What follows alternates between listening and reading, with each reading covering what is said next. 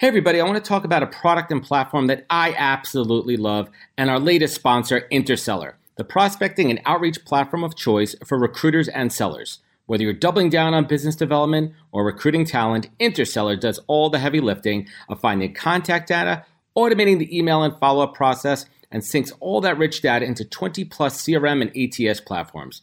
Reach out now and get going on a 2-week free trial and let them know you heard about it from Adam on the podcast today. Check out the link on the website. Appreciate it. Welcome to the podcast, where we introduce you to incredible humans who share their journeys with the mission to inspire you to harness your own inner tenacity to drive your life and career forward. And now, your host, Adam Posner.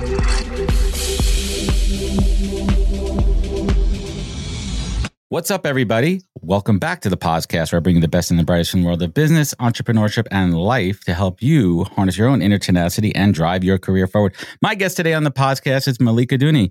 He is a global connector, music maven, and co-founder of Gold Credentials, a platform that creates, collaborates with, and activates artists to work with brands to engage their fans. He has worked in the music industry for over 20 years as a global tour manager and event producer at massive events like Coachella.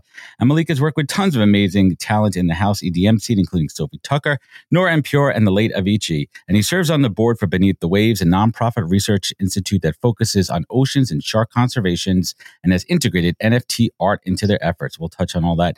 And he is a true global citizen, having lived in London, Cape Town, Sydney, and even Japan, where he taught English in Osaka. And he considers himself a global ambassador, having traveled to 44 countries. Is that accurate? 44?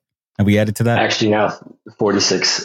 46. And now he could call himself an author. Thankful to have been able to create a book, Malik's Magic African Alphabet Hat, alongside his mother in honor of his father. And it's a tribute to his father and how traveling has helped him create a universal family around the world. And we'll certainly talk about that.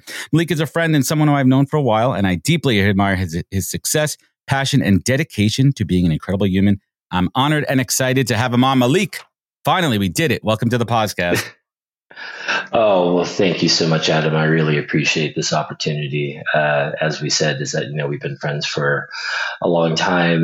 When I lived in New York to still moving to San Francisco, that we've still had a bond, and I'm glad to be and appreciate me having this opportunity to be on your podcast.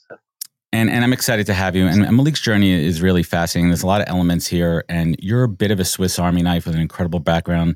You have an incredible skill set. You've been there, done that, seen that. Some stories that we're going to leave off of the podcast so we could share at a later time some of the things that you've seen around the world, especially in the music industry. But I think it's really important to introduce my audience to who you are and your upbringing. I'd love if you could share a little bit about your origin. What are your roots, man? Yeah. So I actually grew up in Los Angeles, in an area called Crenshaw. Now it's basically like becoming like a new hot spot for people moving there, the gentrification.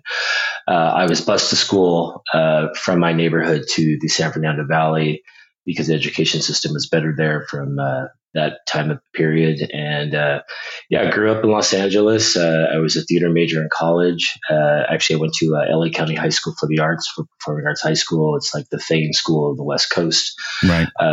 Very fortunate to have so many different peers to see them excel in their arts. Candy Wiley went to my school. Robert Vargas went to my school. And to see these other artists that are just doing the things in their craft has made me just very happy that I had that opportunity to be able to go to such a great high school. UCLA has always been a big part of my life too. I've been very fortunate to not only go to UCLA and be a part of the theater program, but as I expanded from leaving theater, I still participate with UCLA. I was very fortunate last year for my company to be chosen as top 100 businesses for UCLA, which is something that I'm very proud of, Gold Credentials. I have a new soundboard here. It's just fun here, man. I like it. But yeah, I just feel very fortunate that, from where I grew up, and the opportunities that I didn't have were created from just being able to understand. From my mother said, there's good people and bad people. And it's just more or less about right now. Sometimes it seems that good people and bad people, what about teaching people about good decisions and bad decisions? So just really believe in humans and mankind, or just humans in general, and just want to focus on what we can do together collectively. I love it. And it's an incredible background that really shapes you. Let's talk about mom and dad. Let's talk a little bit about where they came from and how they helped shape who you are today. Yeah, my dad, he was from Texas. My mom was from New York. Well, she's from New York. If you said she was from New York, she'll just tell you off. She's like, no, she's a New Yorker through and through, even though she's been in Los Angeles. Yeah, that's something that sticks with us with her forever. I would never change that. No, she's been in Los Angeles for 47 years. No, she's been there for 49 years, and but she's a New Yorker. She's a New Yorker, so I'm always a New Yorker. You know, she's 5'6'4" Livingston, so she's a New Yorker. And your dad? How did my dad? Let's talk about your dad for a moment here, because I think there's a lot of thematics and storylines as we kind of unpack and peel back the layers of your onion. Tell us a little bit about your dad and how he's influenced you. My dad influenced me in a lot of ways. I think my parents were older when they met, and they had me and my younger sister. And the one thing I learned from my father is that primarily they're part of the silent generation. So it was kind of like in regards to the relationship of being able to talk with him or understand things were a little different, because the silent generation, they were just completely like, okay, got your homework, here's your food. It's pretty much just kind of the way it is, because that's the thing. They were born either during after World War II, the Great Depression, and then basically like just to be able to have life and to be able to live and to keep going forward is what he instilled in me. My father, he taught me a lot of things in regards to just kind of understanding about people and life, and also the arts. Like, he really loved music.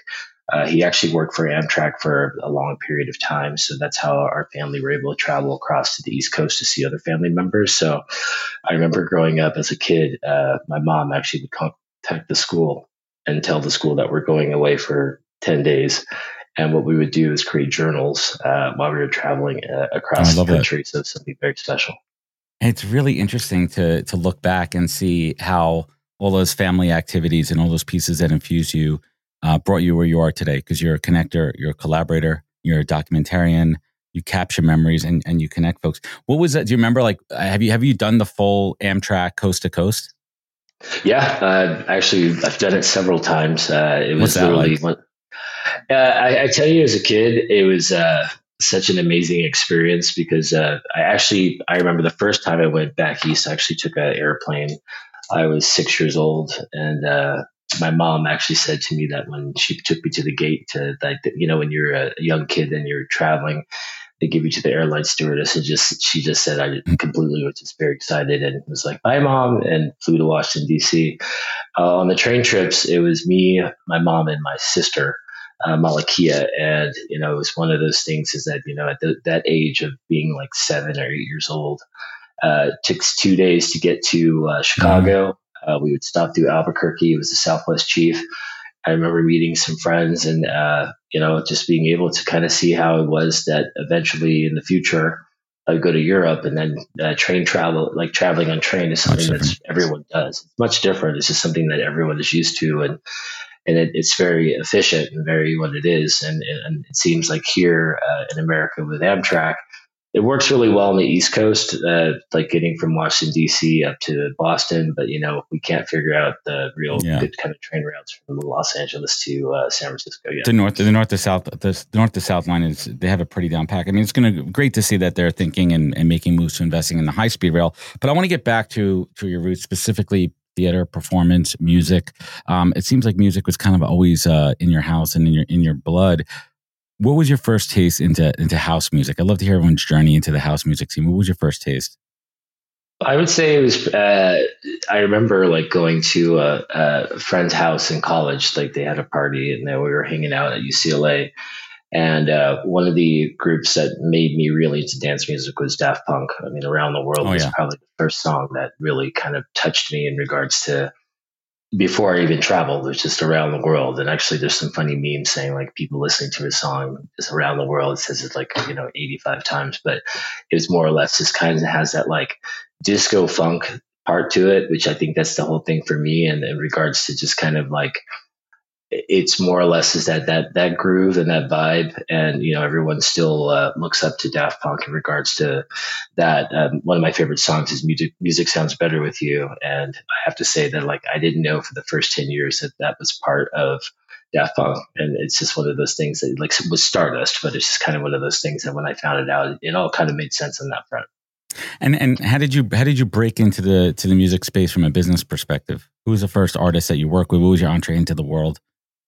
My entree with the world is I worked for a startup company called Gorilla Guide. This is in the late 90s, 99, 2000. Oh, we're old now, jeez.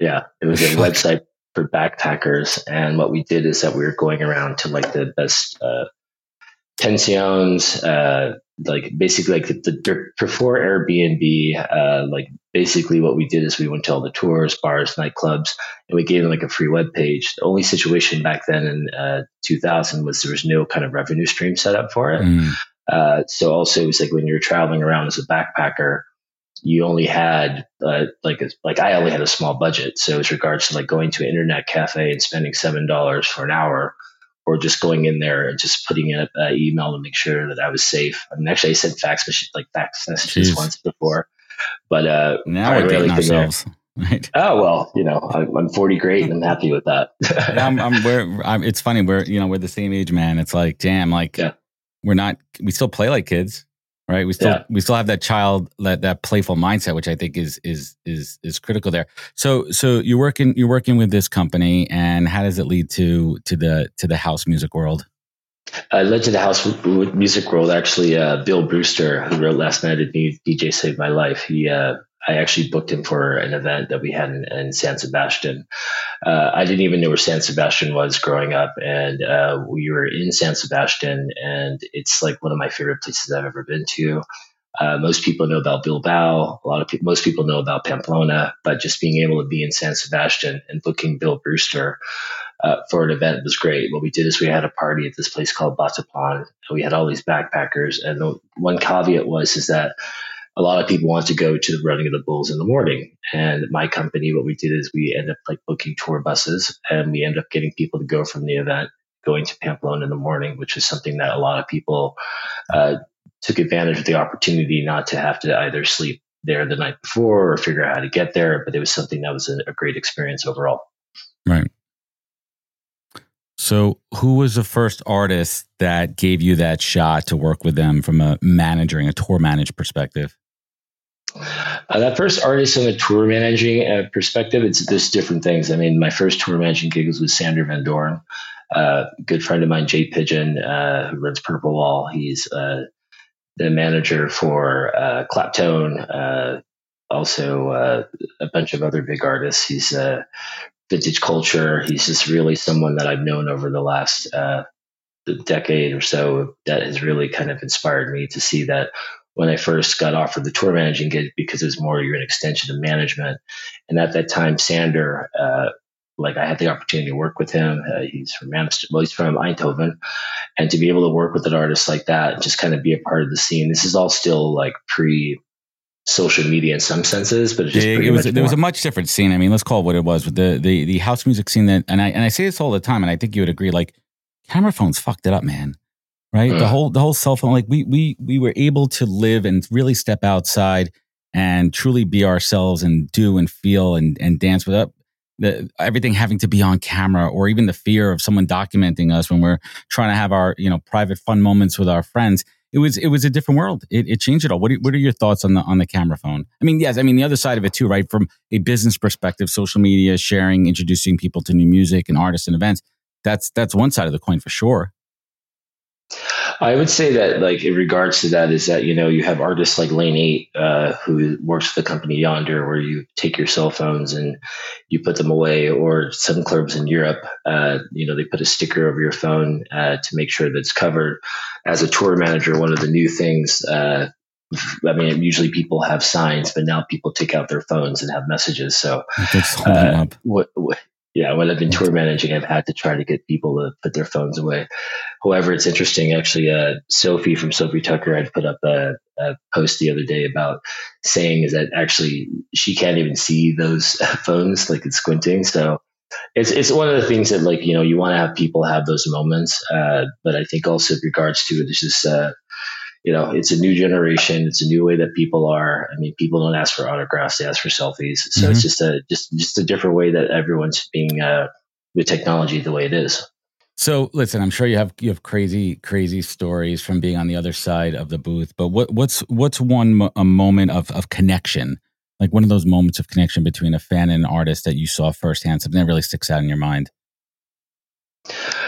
There are so many. I think I would say is primarily one of them would be is just working with Sophie Tucker last summer in regards to just kind of the way they are with their fans. It's just primarily no matter where in the world. We did 10 shows last summer. We were in Romania, we were Barcelona and Tomorrowland, and just the energy and vibe of those two and the whole team is something that I found very special, because I think in regards to it, that you could really see that they're very passionate about the people and their fans, and also just very humble. And then after that tour, they went back to New York, and their song Summer New York was the US Open theme song, and just very happy to see the progress and what they've been doing. We met 8 years ago when I was working with Nora and Pure at Buku Festival in New Orleans, and we've kept the friendship and also working relationship since then. Yeah, they're absolutely awesome. We're actually going to go see them this weekend at Governor's Ball, so excited to check them out. And definitely check out Sophie Tucker if you guys are unfamiliar. My wife's absolute favorite group out there. Let's talk about somebody near and dear to your heart, if you don't mind, the late Avicii, and someone that you work with closely, someone that you hold dear from as a friend. I'd love if you could just share something that you learned from him, from your time with him, that you think about all the time and apply to your life today. Exploration. I think is that when I worked with him, when we first started working together, he was 20 years old. We were playing in front of 300 people. We actually did a show in Haiti. It was like a year or so after the earthquake. And just going to Haiti, I was like, I can't believe I'm going to Haiti on a DJ tour with Tim. And he just loved exploration. He just loved just to travel in the sense of going to new places. In regards to everything that we went through on the work side, is because we only worked together for the first couple of years, and we still kept in touch. And it's one of the things that it took me a long time after his passing to really kind of had that grieving moment. It actually happened during the pandemic. Since then, I've been able to listen to his music and appreciate what he has done for everybody in terms of a lot of people, but also for me, just very grateful for having the opportunity to work with him.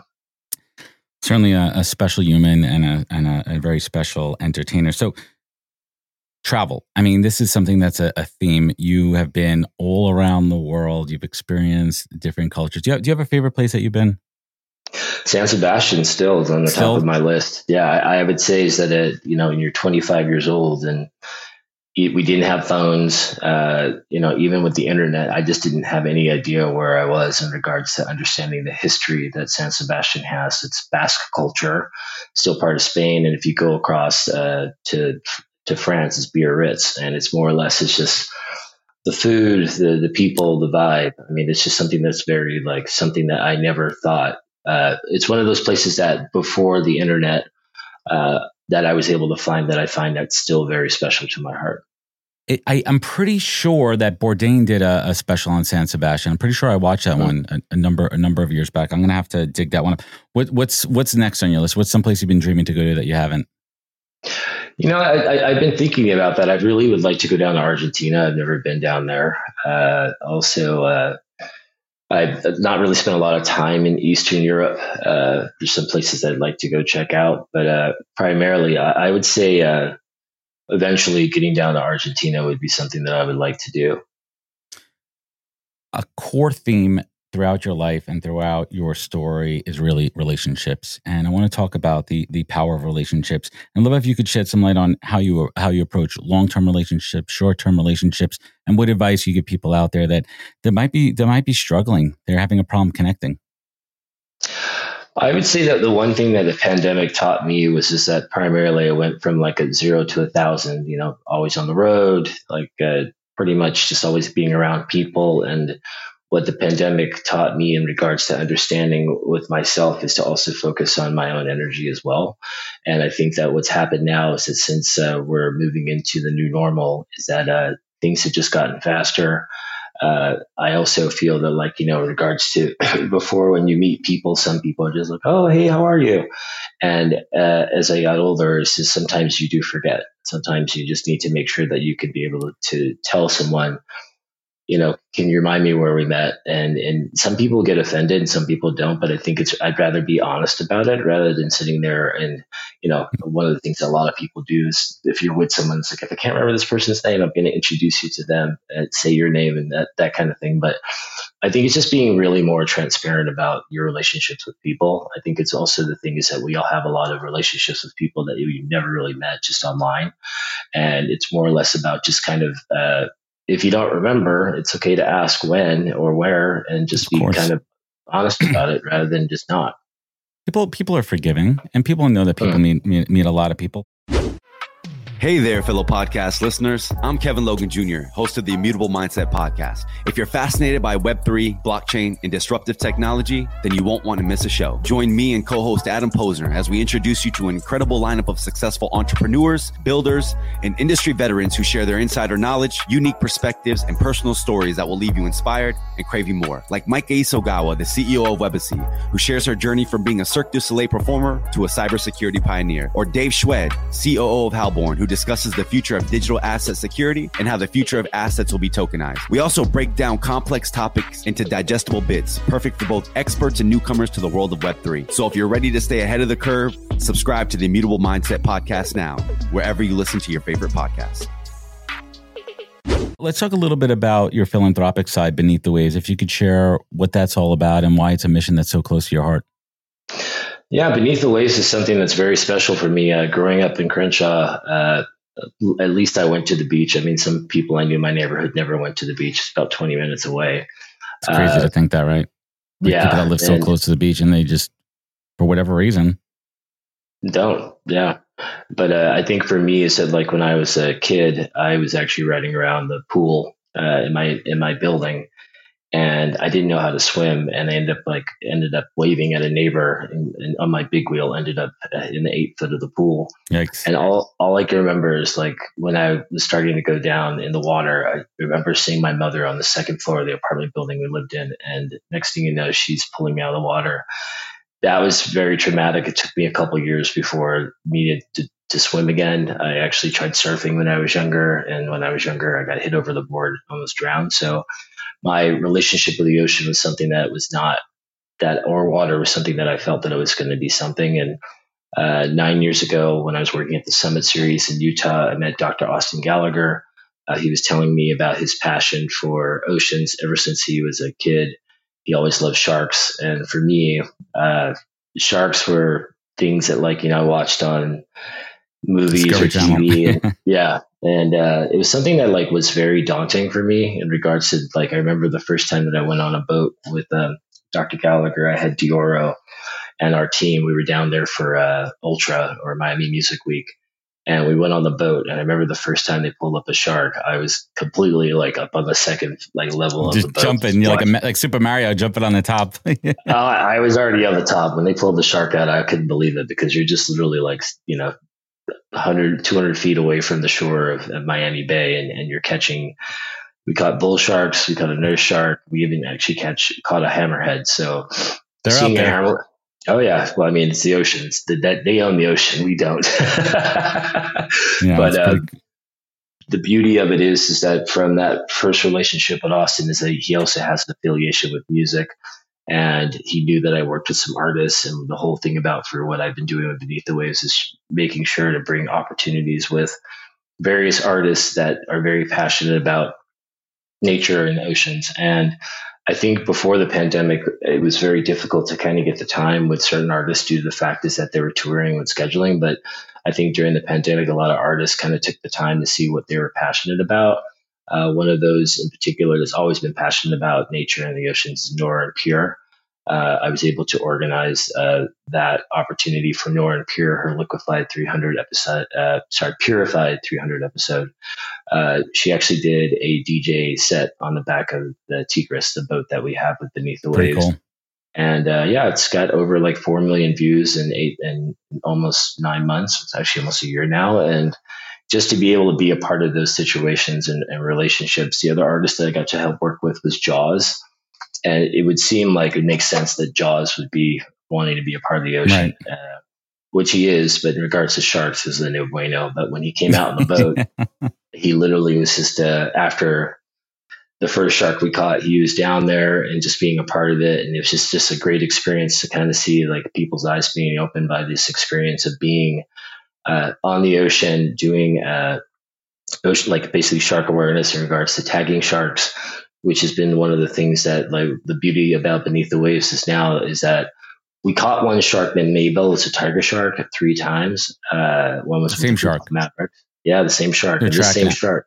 Yeah, and she led us to the seagrass down in the Bahamas, which is actually the biggest seagrass been found right now in the world. And that's also going to help in regards to blue carbon emissions. So right. For me, coming from a theater artist background and then going onto a science side has been something that's been very cool because it's like keeps you sharp. It keeps you sharp. You're never like too old to learn something. Every day you should be able to learn something.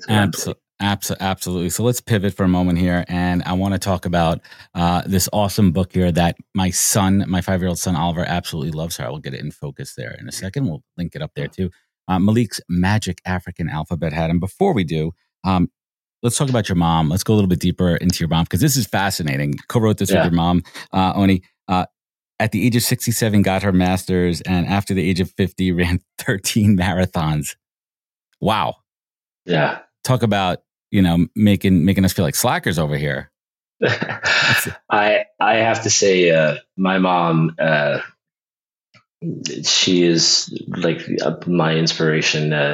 It's interesting when you're working on a project with a parent, especially about a subject in regards to lost parent. I would have to say that when I went to Japan, I didn't know any Japanese. It was a year after my dad passed away, and I was teaching English from the JET program. And it kind of inspired me to figure out something I wanted to do. And I was like going, you know what? Well, travel's changed my life. I love kids. So why don't I write a children's book?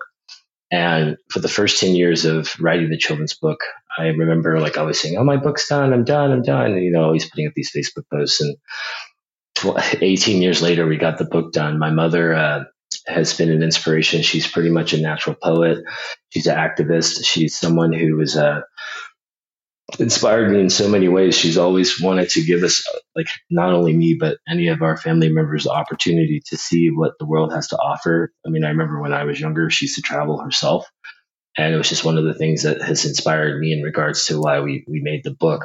The reason why we focused on Africa is because I actually lived in South Africa for 4 months. And when I lived there, it was because my name is Malik Adunni, so most people assume that I was born in Africa, but I was actually born in Los Angeles.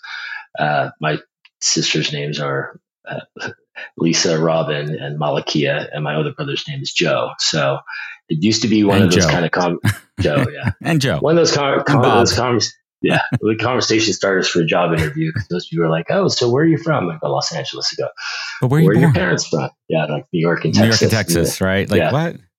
Yeah, but I think it's just over time. I mean, especially with Malik, the name, it's been one of the things that like most people would associate Malik with Fife, from Tribe Called Quest, or Malik Sealy or Malik Yoba. But it actually it's a great name. Thank you. I mean, it means king in Swahili, but also Melech means leader in Hebrew, and Malik's a very known name around the world, just in different ways. So speaking about around the world, this book is fantastic. Who, let's switch it up a little bit. What is your favorite letter in this book and why? I would say my favorite letter and why would basically have to be the yellowwood trees, just because I would say is that like the yellowwood trees, it has to deal with in regards to just kind of understanding about South Africa and seeing how that basically that this is the this is a national symbol of that. I mean, there's a lot of other places that people know about, but also Western Sahara, Dhaka Lagoon is one of my favorites too, because I was able to implement a few things in there in regards to Beneath the Waves. And just, I haven't been there yet, but I really look forward to going there because most people don't know that you can actually do kite surfing in Africa. That's one of the beauties of it too. What do you want children and adults to walk away from after reading this book? Actually, when I do sign my book, I always say dream big. And I say, I hope you enjoy the journey. And also to teach people that Africa is a continent, not a country. I think that's one of the things that I'm only laughing. I'm only laughing because it's like something you hear all the time. Like, there's no. Yeah. It's one of the things that from my friend's kids, actually one of my friend's kids, he's 3.5 years old, and he actually FaceTimed me. And usually when my friends' kids FaceTime me or call me, it's because my last name's Adunni, so it's usually by mistake. But my friend's it's the first one on the phone. Yeah, so my friend's son called me, and I was on the phone with him. And he was asking me about some things that are very hard for young adults or kids in general, is about death. And I think that's one of the things that, like, being able to address it in regards to my dad promised me to take me somewhere and unfortunately passes away is a very hard thing for some parents to talk about. But I think overall it's more about that experience, even though it's fictional in regards to this book, is when he was alive, I used to buy him hats in different countries. And when he passed away, I buried the hats in England, England, Spain, and Australia. And I just thought that was too sad of a story, but it's something that made me understand is that, with children's books and magic and being able to share these experiences, something that will just help inspire them to learn more about the world. It's a fantastic book. My 5-year-old son loves it. We're going to link it up, the Amazon link, and check it out. This is absolutely incredible. What did you learn about yourself from writing this book? The process. Listen, you said you've been working on it for a very, very long time. So there in itself was a process. But what did you learn? Like when it was finally done, when you were able to take a breath, when you saw when you held that first bound final copy in your hand. Let's talk about that. Well, it was the pandemic and the books were sent to my mom's house. I didn't have a copy yet. I just remember that my mom called me. She goes, there's some boxes here that just arrived. And I said, Mom, I think that's the book. And the book wasn't supposed to be there for another month in regards to with shipping and everything like that. And I was just so excited to see the book that my sister is going to FaceTime me with the book. And all I remember is I called my mom and go, how's the book? And she goes, I haven't opened the boxes yet. And I said, what? So I was completely open the box? Oh, it was like Christmas. I was like, oh my God, I can't believe you didn't open the box. And when she did, I just remember her reading it. And I cried. I was just completely I can't believe I have this finished. I'm proud. We did. And the process was more or less about just understanding is that just finishing something that you believe in or you have spent the time on that you really want to create. Even it's just for me personally, we made 3,000 copies. We sold over 2,300, which has been amazing. And it was just, for me personally, you don't make a book to make money. You create a book for a legacy. And that's the one thing that I've learned about regards to how my mom, she makes scrapbooks for me and our family members. And those are the things that are cherished the most, is because those are the memories.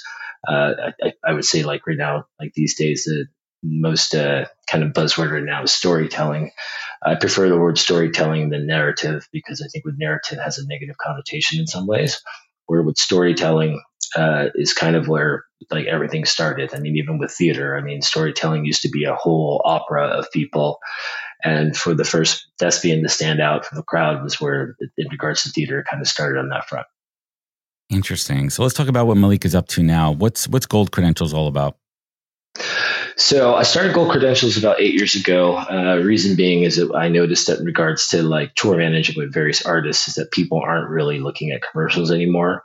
And a lot of brands have been trying to figure out how they can get into to be a part of the experience. Not necessarily just putting up a banner, but more or less about what kind of stories can be created. The stories can be created through the art. It can also be created in the implementation organically with having some sort of product placement, but not really just kind of forcing it down a consumer's eyes. I think that primarily from there, it's just one of the things that for Coachella with Dioro, we launched this website during Coachella at the Sahara tent. It won a Davy Award. I was working with a company, Sociofabrica, which helped implement that. It was through T-Mobile. And a lot of it is that for me, it's just looking at brands and helping them with their storytelling in regards to their content creation, in regards to how a brand wants to be a part of something, and also for the artist as well. I think that's the one biggest thing about it. And that's why you see a lot of artists these days that are creating their own brands. Has to do with that, they like what they want, and rather than it's just something that doesn't really seem to make sense, which happens at times. But for me personally, in regards to the relationships that I have in the music industry, is really finding artists that really want to tell their story in regards to working with a particular brand. Majority of the brands I've worked with have been lifestyle brands. And from there, it's been something that, working with Beneath the Waves in regards to just trying to figure out partnerships for them in regards to working with them is something that I've been very fortunate to be a part of as well. I love it. And what's the secret? But what's the secret behind Sir Henry Pineapple? What's the story? What's the story there, man? There he is. Okay, so this is Sir Henry the Pineapple. This one has been to 12 countries and 50 cities in the last year. Actually, pineapples stand for hospitality. I remember when I went to Hawaii 15 years ago, and we went to the Dole plantation. I was like, where are the pineapple trees? And I'm like, well, pineapples actually grow on the ground. They grow on the ground. Yeah. And from there, yeah. And it's something that like pretty much pineapples has kind of been a part of my life in regards to that front. But I still work with an artist, Thomas Jack, that created Tropical House in regards to just kind of that vibe. And I think the whole thing is that, like, for me, is that like having Sir Henry with me, just like, it's kind of like an icebreaker in some ways. It's kind of like you're looking at this pineapple, you're going, what is going on? Especially because it's a disco pineapple. And, it's he's a little tattered, but I remember when I was in the Bahamas, my friend, Anthony Black, we decided to name him. And so we named him Sir Henry the Pineapple, because I think in regards to it's just like, once you name something, it has a life. It has a life and it's a story. And it's sort of like with SpongeBob. Like, I mean, he grew up in a pineapple under the sea, and that's another children's story that might be coming up soon too. Oh, I love it. I mean, you got to have some story security, like going through your bag and being like, what the hell is this? What's inside of it? They want to crack it open, right? What are you hiding inside? Yeah. Well, that's the thing is, you have that crown and being sweet in the inside, but just really just stand tall and be proud. So that's one of the things that I've always looked at in regards to just kind of my experience of my travels, or just being around humans, and just understanding that for countries where I couldn't speak the language, it could be like, now you have your phone, you have other ways, but still a smile goes a long way. A smile goes a long way. So let's bring it home here, Malik. What would you say is your superpower? What makes you that superpower that just stands out, makes you who you are?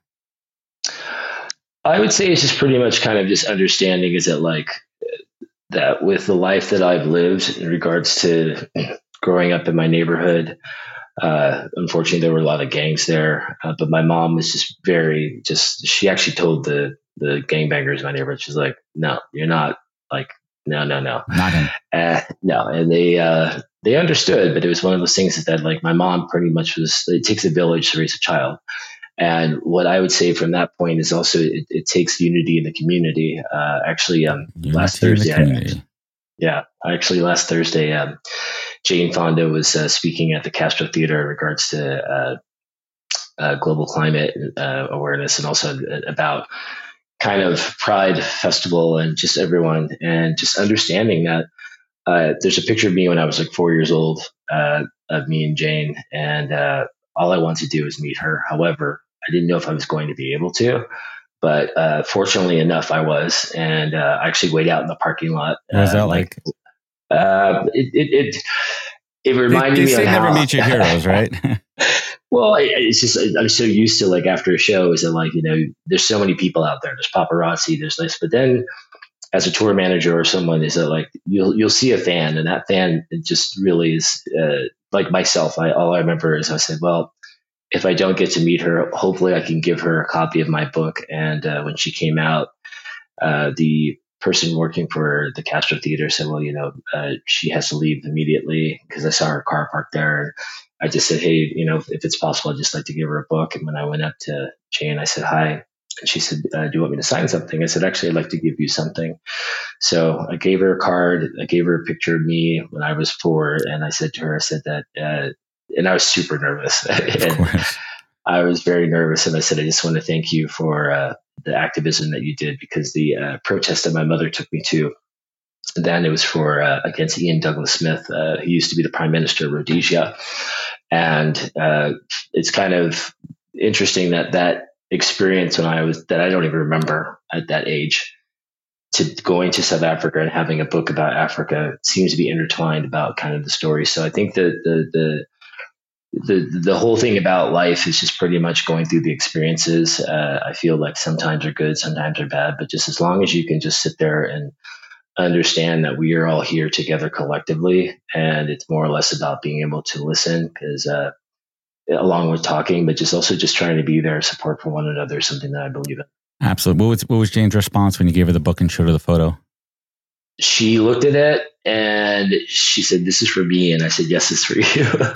And she said, "Well, I want to thank you." And I asked to take a picture with her, and we took a picture. And I'm sure this isn't the last time I'm going to meet Jane, but it's just a whole full circle kind of thing. Circle. I think and that's the beauty of it. Man. I love when stories come full circle. So last but not least, you look back on your life. Like all of us, you've had the ups and downs, trials, tribulations, and you look back at those hard times when you had to reach down deep and harness that inner tenacity to pull you up and forward, whatever well you were in, whatever ditch you were in. On the flip side of it, Malik, when you sit here with gratitude for this life that you've created, the people that you've connected with, what you're giving back to the world, what keeps you focused? What is your beacon? Malik, what is your North Star in life? I would say is just every day is a new day. And some days are good, some days are bad. And I did have a depression issue that happened several years ago, which kind of really woke me up in a lot of ways. I had woke up and I was paralyzed. Like, I didn't look at my phone. I didn't eat or drink. I didn't like look at anything. And I just was in my head. And I remember that was a whole day. And the next day I called my mother and I explained to her what happened. And she asked me, did I pray? I said, I prayed. But it just also just kind of showed me, which has kind of become something that is a good thing that's happening these days, is that people are addressing mental health rather than it being a stigma. I think it's one of the things that is that we do need to be able to talk to people. We need to be able to address these issues. We also need to understand that not every day is going to be a good day. It's okay to be sad. And especially as a male having emotions, is that actually, I remember on my birthday, 2020, my friend bought me a birthday cake, and I put a video up on Facebook, and I was crying. And I was crying because I had happy tears. And I remember that just because of social media, that some people didn't even look at or listen. That's why a lot of people with their posts, they put the words. But it just kind of showed me, because some people were worried about how I was feeling. But this is the first time they're seeing me during the pandemic. And it just kind of showed me is that, it's okay to show emotion, and it's okay to have bad days, but also it's okay to ask for help. I love it, man. I love your story. I appreciate our friendship, appreciate your generosity and the good message that you're spreading around the world. Thank you so much for joining me, Malik. For everyone out there, you can check out Gold Credentials. I will link the book up to Malik's Magic African Alphabet Hat. Look it up. I'll link it up in the show notes where you could purchase it. Where else could folks find you? Where could they connect with you? Where could they learn more? Yeah, you can find me at goldcredentials.com. Also there's different sectors on there. Also maliksmagichat.com. But yeah, I just really want to say thank you, and I appreciate the time and being a part of this, because it's something that, in regards to being able to tell my story, other people can tell their story too. I love it, man. Thank you so much. And everyone out there, sharing means caring. If this episode resonated with you, leave a review, a rating. It goes a long way. You know where to find us on social media, more at thepodcast.com. Remember, be good to yourself and be better to others. Look out for one another, and we'll catch you next week for another good episode of the podcast. Take care, everybody.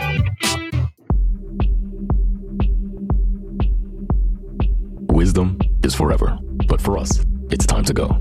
Thank you for joining us. Luckily, we'll be back with our next episode soon, jam-packed with more incredible humans.